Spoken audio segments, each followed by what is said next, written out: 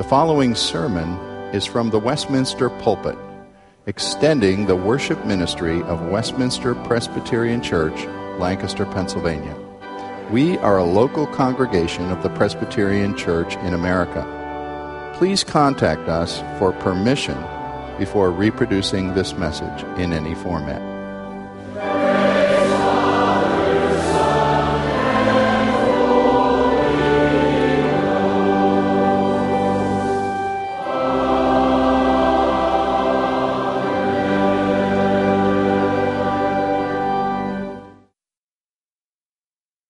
I'm going to read Luke 10, 1 through 20. I strongly encourage you always to follow in God's Word as I read. Use the Pew Bible if you don't have your own there. Luke chapter 10, first 20 verses. Hear the Word of God, His own holy Word.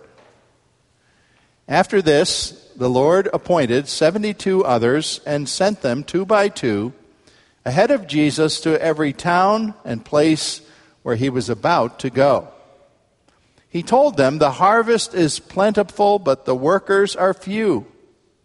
Ask the Lord of the harvest, therefore, to send out workers into his harvest field.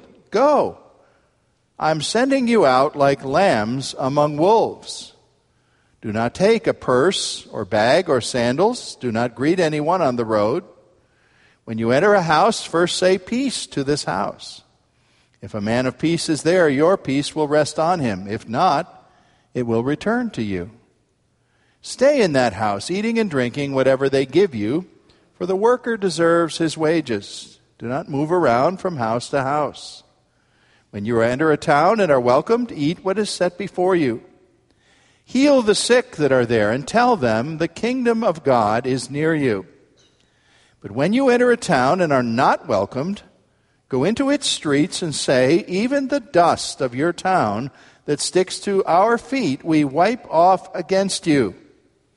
Yet be sure of this, the kingdom of God is near. I tell you, it will be more bearable on that day for Sodom than for that town. Woe to you, Chorazin! Woe to you, Bethsaida! For if the miracles that were performed in you had been performed in Tyre and Sidon, they would have repented long ago, sitting in sackcloth and ashes. But it will be more bearable for Tyre and Sidon at the judgment than for you.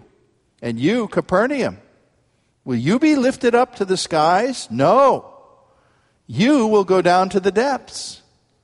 He who listens to you listens to me. He who rejects you rejects me. But he who rejects me rejects him who sent me." The 72 returned with joy and said, "Lord, even the demons submit to us in your name." He replied, "I saw Satan fall like lightning from heaven. I have given you authority to trample on snakes and scorpions and to overcome all the power of the enemy. Nothing will harm you. However, do not rejoice that the spirits submit to you, but rejoice that your names are written in heaven." This is God's own word. It's without error. As he gave it to us, it has every authority to accomplish that for which he spoke it. Short-term missions trips are very familiar to us at Westminster Presbyterian Church. It occurs without my deliberately coordinating it that we're looking at a passage today very closely related to our evening service tonight, when we will review what some 5 different groups of our folks have been doing over the summer as they have gone in a short-term fashion out to various places in the United States and even internationally to take the gospel and to assist in Christian ministry. Now, it would be easy to think, because of their popularity in our time, that so-called short-term mission trips are an invention of the modern day or of America, but that's not true. Because Luke chapter 10 shows us that they were invented by Jesus. Now, I want to ask you this facetious question this morning.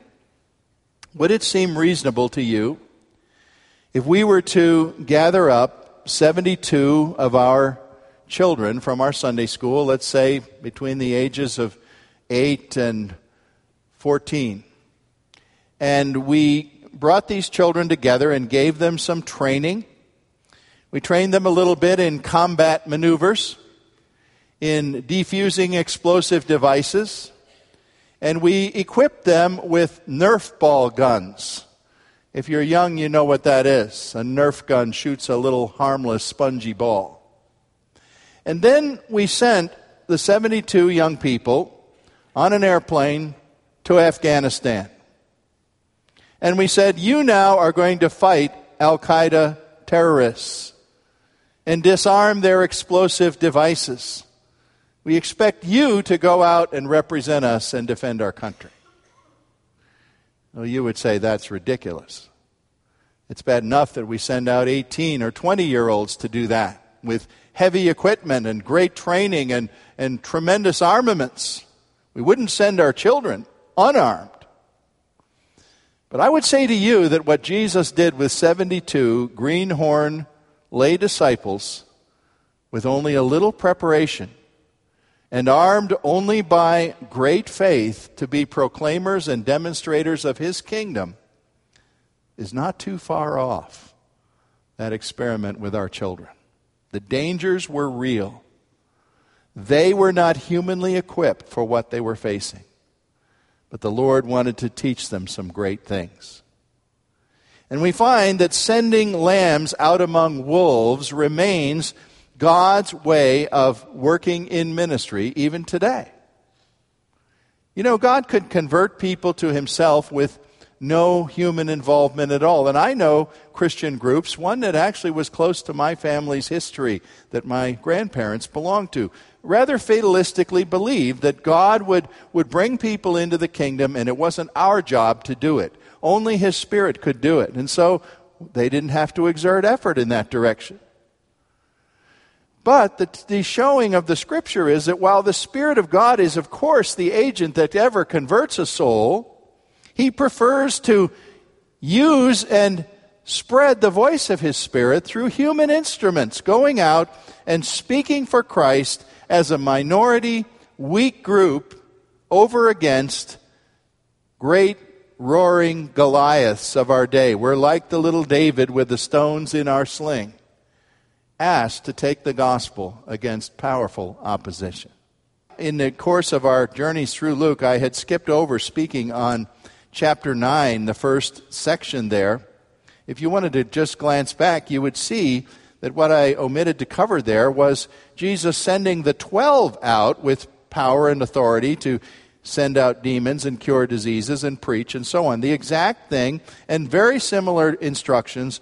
The 12 have already done this. Now that we are confronting the cross, and that's a definite goal of Jesus in the gospel now at this point. We've already heard about that. He's widening the circle of those included in this ministry and sending out 72 nameless lay believers. There were more disciples than just 12 at this point. And it wasn't necessarily the case that all 72 traveled with Jesus every day or were with him moment by moment, but these were folks who were known to follow him. They were interested in him. They trusted in him. And they were easily gathered in as believers and given this kind of boot camp for ministry. When we have a short-term missions trip, we always have a team photo in the team T-shirt. I don't suppose they had team T-shirts, and I know they didn't have team photos in those days. We don't know the identity of these people. We don't know what roles they may have taken later on after the book of Acts in the spread of the gospel. But here they were being equipped with some lessons and principles that still abide for us today. I'm going to draw on 4, and I'm really sure there are more than this, but I'm drawing out 4 things seen in this text today. Here's what they are. First of all, that you would see the prayer of disciples is God's launching pad for gospel ministry. Secondly, that partnerships of disciples must be made first with Christ, then with other believers. Thirdly, that the position of disciples who go and minister in the name of Jesus is to be lambs sent among wolves. And fourth, that God's provision for disciples is to triumph when their faith is tested the most. First, this principle to see that the prayer of disciples is the launch pad for gospel ministry. Jesus declares in verse 2, "Ask the Lord of the harvest to send out workers to his field." You would think he has gathered these people and said, "I'm sending you, just go." But he doesn't. He says, "I'm sending you, but stop and pray before you go. Do nothing before you have earnestly prayed, believing that God has many souls in every place that he wants to gather." There was a time when Paul was very discouraged in his apostolic ministry and just felt that he was stymied where he was and there was nothing he could accomplish there. And we read that the Holy Spirit encouraged him that the Lord had many souls in that city that would respond to the gospel. Well, this is always true. There's no shortage of people who are going to respond to the gospel. The shortage is people who will take the gospel and who will open their mouths and declare what they know to be true, even in their own simple life experience ways of speaking. And you need to pray before you engage in any kind of ministry for the Lord. Your prayer needs to be, "Lord, open up my cowardly mouth, for I don't do this easily. It doesn't come naturally. It doesn't to almost anyone." You probably think I was preaching sermons when I was 6 years old. My mother will tell you the first grade teacher sent a note home and said, "Michael's a fine student, but he never opens his mouth." Now, you can't believe that, can you? It doesn't come naturally to speak up for Christ. It takes the power of the Spirit working through us. And I think in asking us to pray, too, is there's this sense that there's an urgency about ministry that we have for the gospel. The same urgency of a farmer knowing when to harvest his crop. I was hearing on the news talking about the rain that we so badly need, and they were saying, well, more rain at this point isn't really going to help the corn because it's about as far along as it's going to be, but it will help this crop. I think it was soybeans. If we got some rain last week, that crop would be helped. There's a window of opportunity for harvests. And people need to be aware that that's true with human beings.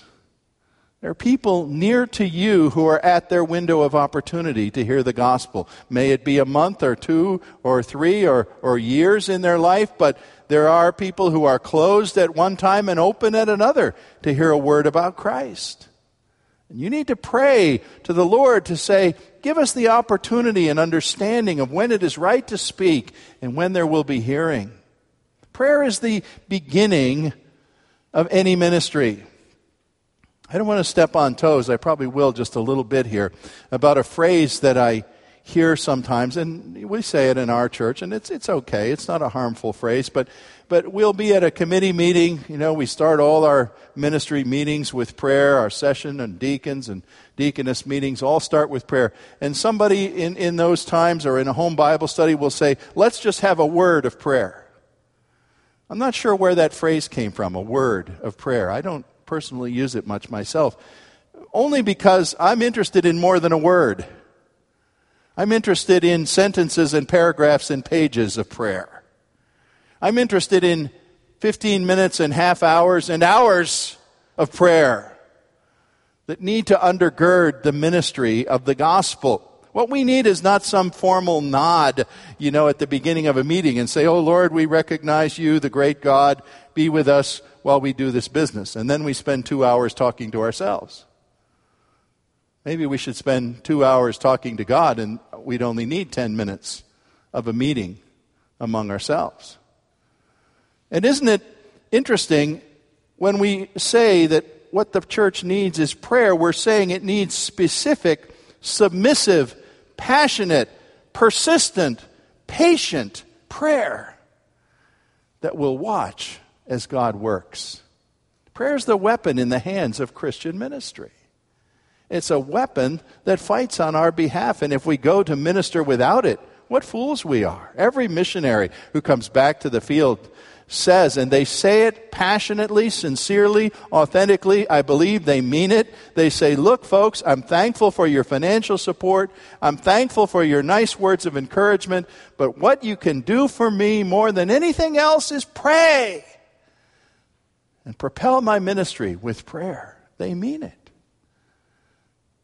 And the people who pray, we find in this text, the petitioners of God so often become the very ones whom God sends in answers to those prayers. Prayer is a prelude to ministry, but it is ministry in and of itself. Now, secondly, we look at the partnerships of a disciple who ministers, and they're twofold. First, a partnership with Christ, and then with other believers. You know, when I come into this pulpit, it feels like an isolated place. If I asked some objective observer who walked into this room for the first time, who in this room looks isolated? They'd say, that guy up there. Why, look, there's nobody within 40 feet of him, and he's up there elevated, and he's completely different. He has nobody in the pew with him, and he's all alone. Well, let me tell you, if I was really all alone up here, I would flee from this pulpit. I couldn't climb these stairs knowing what I'm asked to do if I didn't know that I bring with me the self-revelation of our God, who has spoken in time and space by His Holy Spirit in propositional ways to give truth that He is going to bring supernaturally to life as I simply plainly speak it as His mouthpiece, and you hear it and the Holy Spirit works. I am not alone. The Holy Spirit is at work. And I don't say that as a great claim for me. I say that as God's provision. Jeremiah the prophet complained in the early part of the book that bears his name, chapter 1 of Jeremiah, that he had no strength to speak for the Lord. And the Lord said to him, Jeremiah 1:7, do not say I'm only a child and I cannot speak. You must go to everyone to whom I send you and say whatever I command you. And Jeremiah was told by the Lord, don't be afraid of them because I am with you. There's a sense, you see, in which ministry done by the simplest person, not a seminary graduate, any person who's had the stirring of Christ in their life, goes to tell someone else they have the presence and the work of Christ by the Holy Spirit partnering in their life to speak through them. Jesus extended himself into the ministry of these people. He gave them his authority. He said, look, you go out and rebuke a demon, and it will be me rebuking the demon. You go out and say to a blind man, be healed, and that person will be healed by my power extended into you. Now, we believe he gave these particular 72 disciples some unique anointings. And the casting out of demons and the working of miracles was an apostolic work that he gave them here in the New Testament, as in the book of Acts. We do not believe he necessarily gives those specific gifts to everyone today. That's not the point of this passage. But the point is, Jesus still extends himself into our lives by the Holy Spirit, so that as we speak for him, he is speaking. Notice he said in verse 16, if someone listens to you, he's listening to me. If they reject you, they're rejecting me and ultimately rejecting the Father. That's an awesome responsibility. We are the mouthpieces of God. But there's another partnership here. Besides that of Christ himself by the Spirit, it is that of other believers. We're partnered with Christ, but we're partnered with other believers. He sent them out not one by one, but in pairs. Now, this is based certainly on a simple and practical principle of Ecclesiastes that says two are better than one because they have a good return for their work. If one falls down, the other will pick him up. If one is cold, the other will keep him warm, and so on. And God knew that flying solo as a Christian is a dangerous business. Many times when pastors have moral failings or leading believers in a church have some time of major spiritual discouragement or downfall, if you would study what was happening leading up to that time, you will find that that person had isolated himself or herself. They did not have a prayer partner. They did not have an accountability partner. They did not have a small circle of people to strengthen them and encourage them and stand beside them. Paul, strong as he was, needed Barnabas, and when Barnabas wasn't there, he needed Luke or Timothy or Mark. You know, you would think as you get older and more mature in the Christian faith, you need partners less and less. The lesson is just the opposite. The older you get, the more you say, how I value those who strengthen me in the Lord. I could say at this point in my ministry, well, I've got all these years behind me of my hair's turned white from ministry, and so I'm as strong as anybody could be. I don't need anybody. What I know today is I need people more than ever. I need my elders.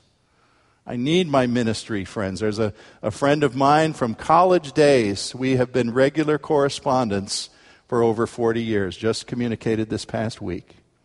We're both doing similar things. We speak a language with each other that strengthens the other. Even if it's just, I'm going through the same thing you're going through. It's strengthening. When we go in Christian witness, Christ goes in us, and other disciples walk beside us. We do not do ministry alone. A third principle is here, and that's the position of disciples as lambs sent among wolves. Verse 3 has that statement as Jesus used that graphic metaphor. I send you out like lambs, little, innocent, trembling creatures that can't defend themselves from anything against wolves with fangs bared and cunning and strength and stealth who'll be coming after you. Wow, that's pretty frightening. And it's true. Christian witness goes into American society and our culture today like the witness of a lamb in the teeth of wolves. We bemoan all the time how American society is more and more hostile to Christianity and to the gospel and the people who bear it. Listen, it's nothing new. Yes, it actually seems to be getting worse from the last generation. But if people were simply speaking well of us and saying, oh, those Christians, they're so wonderful, I praise them for it. Wait a minute. They didn't do that with Jesus. They spoke ill of him everywhere he turned, and if he is visible in us, we'd better expect they're going to speak ill of us. Not long ago, I was teaching one of my granddaughters how to play chess. We were having fun together. She knew the basic moves. But once you know the basic moves, if you know anything about chess, there's a lot more to learn. And one of the things I was trying to teach her, I'm not an expert, but I was trying to say, now, every piece that you move, be sure you look at the space you're going to put that bishop or knight on and ask yourself before you let go of it, how can I, your dear Papa, attack that piece before you let go of it? If that space is under attack from my queen or my pawn or something else, you have to know before you put your piece there, how am I going to oppose you? Because that's key to chess. Not just how am I going to attack, but what's my opponent going to do? Well, listen, that applies to ministry. Satan is a chess player. He knows every counter move. He watches how we proceed in ministry and says, look, I think those folks at Westminster are about to make this move. I'll be there in their path when they get there. Just on Friday of this week, Pastor Light and I were thrilled, and I can't emphasize the word thrilled, to have our first tour of the completed facility of Harvest Presbyterian Church south of the city down on Route 222. Thrilled not just because it's a beautiful place, a jewel of a facility that God is going to use for ministry, but thrilled to know the story behind it. A story in which a small congregation has fought amazing steps of difficulty to establish that facility for ministry in that community of Lampeter. Every single major step it seemed they took, there was a brick wall. Now, I'm not going to go into it all because it would malign some people in local governments of this community, but it is amazing what was put against them. Every step. And they had to back up and say, what do we do now? What did they do? They prayed. They didn't hire a lawyer. They prayed. And amazingly, what was an obstacle, there'd be a phone call or some action, and it would turn around, or another way would open, or a door would come over here. It needs to be written down. It's an amazing story. By prayer, Satan, the chess master, came against them, God, the international grandmaster, stood with them and led them through. And listen, the Lord knows how to defend his people against every kind of opposition, whatever it is, governmental, that of unbelief, that of angry people. He knows where the wolves are. He knows how wolves behave. He knows they're there. And he says, go, you lambs, with my witness. I want you to speak, and don't worry. I'm the Grand Master. I go with you. Fourthly, today we see this lesson. God's provision for disciples is to see us triumph when our faith is most tested.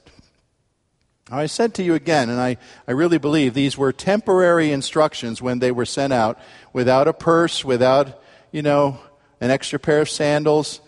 Imagine it. You're going out into ministry. You know what people do in ministry today? They raise funds. They take a year and a half to raise their funds before they can go to the mission field. These folks were just told, go. Don't even take your wallet. Don't take your GPS in the car, Don't make prior arrangements of where you're going to stay. Just go, and you will find houses presumably of believers, or at least people open to the gospel, ready to welcome you and feed you and care for you. Now, maybe you think that's how God wants every missionary to go today. I'm not sure that it is, because these seem to be temporary instructions to teach temporary lessons. Actually, by the way, if you looked ahead, Luke 22:35 tells of a time later on when the rules changed, and Jesus said, afterward, from now on, disciples, take a purse with you, and if you don't have a sword, buy one. So this was a test, not a permanent instruction. But this band needed to discover the power of a trusting faith in the provision of God. I think there's some really practical things that can be drawn here as he tells them who's going to feed them and who's going to supply their need. Who's going to do that? People who are friendly to the faith, probably believers. And I think he's telling us today, if you want to draw the lesson out, that money for ministry and missions is not to come from worldly provision. It's not to come from ways that we would siphon spare change, off the passersby as they go through our car wash or our bake sale or our auction or something like that. God isn't interested in ministry being supported by the world's money. He says ministry will be supported by the willing gifts of stewards who will be there and will support ministry. Christian stewards. And he tells us also not to be deterred by an initial estimate that the money to accomplish the ministry is too limited. That's one of the great lessons people of faith have to, and sure, we have to make estimates of things. What can we possibly afford and so on? But almost every time that we set up the paradigm and say, well, this is our budget, this is what we can afford, and then we want to do what God wants us to do, we're going to have to say, look, God's going to have to supply way beyond that budget, and we don't see where it's coming from right now. And we better go believing in his supply. Augustine was known for a short prayer. I've mentioned this so many times, I hope someday you'll learn it and memorize it. The great little prayer of Augustine when he said, Lord, command of me whatever you want, but enable everything that you command. What a great prayer that was. Augustine was saying, Lord, I'm willing to do anything. Send me. Give me a tough order. I'll try to do it, but Lord, you will have to supply it if you command it, because you know what a weak instrument I am. And so in conclusion, we see these 72 coming back, and they had their Sunday evening service and came and reported and showed their slides on what summer ministry was like. And they bubbled over. The testimonies were great. They said, Lord, you can't believe it. The demons ran from us. Sick people rose up. People rejoiced in your word. Do you think Jesus was surprised? Not hardly. He rejoiced with them, and he said, I saw Satan fall like lightning from heaven. What does that say? That tells me that while they were out there ministering in the practical ways in these towns and villages, someone, Jesus, was praying and doing cosmic battle with the enemy of their souls, and Satan fell in defeat. as Christ prayed against him as his people went out in ministry. Do you really believe the day for that has ended? Absolutely not. He's the one today who prays his servants through difficult ministry. I love the hymn. We're not quite finished, but we're going to sing at the end the hymn where the writer said, "We go not forth alone against the foe. Strong in your strength, safe in your keeping, tender, we rest on you, Lord, and in your name we go." This was the beginning, you see.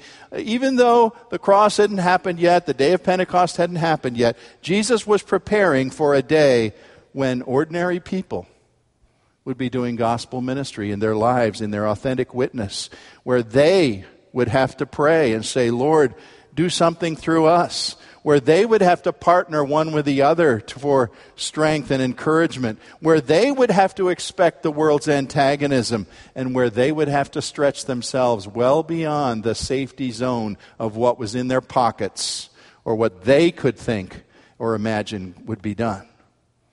And you know, when you think of it in the big picture, God's eternal harvest of souls has been moving forward ever since that day.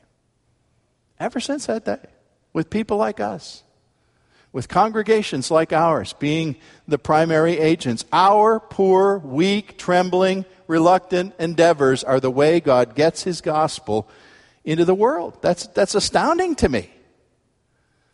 Because we're nothing but lambs. But God enables lambs to roar in the face of the enemy when they take his word and they go in the power of his Spirit. And when one new soul, as a result of your witness, cries out, "Jesus is my Lord," Satan, the enemy of us all, falls from heaven flat on his face. Who gets the praise for that? You? Don't be ridiculous. Jesus Christ gets the praise and credit for accomplishing the harvest of souls because he insists on using weak human tools that could only reap anything by his power and his enablement. Glory be to such a God and such a King and Savior. Father, we pray that we might be part of this harvest. Not just in formal, organized trips. Not just in our professional missionaries who spend all their time out in a foreign place doing nothing but witness for you. But you want to use 72 times several hundred here in our flock. You want their lives to go into the office where people are heard to sneer at the water cooler about those Christians.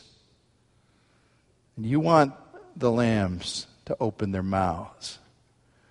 Lord, help us to pray effectually for how we can be part of this harvest witness. And we know you will get the praise for anything that results, because we can do nothing without you. For Jesus' sake we pray this. Amen.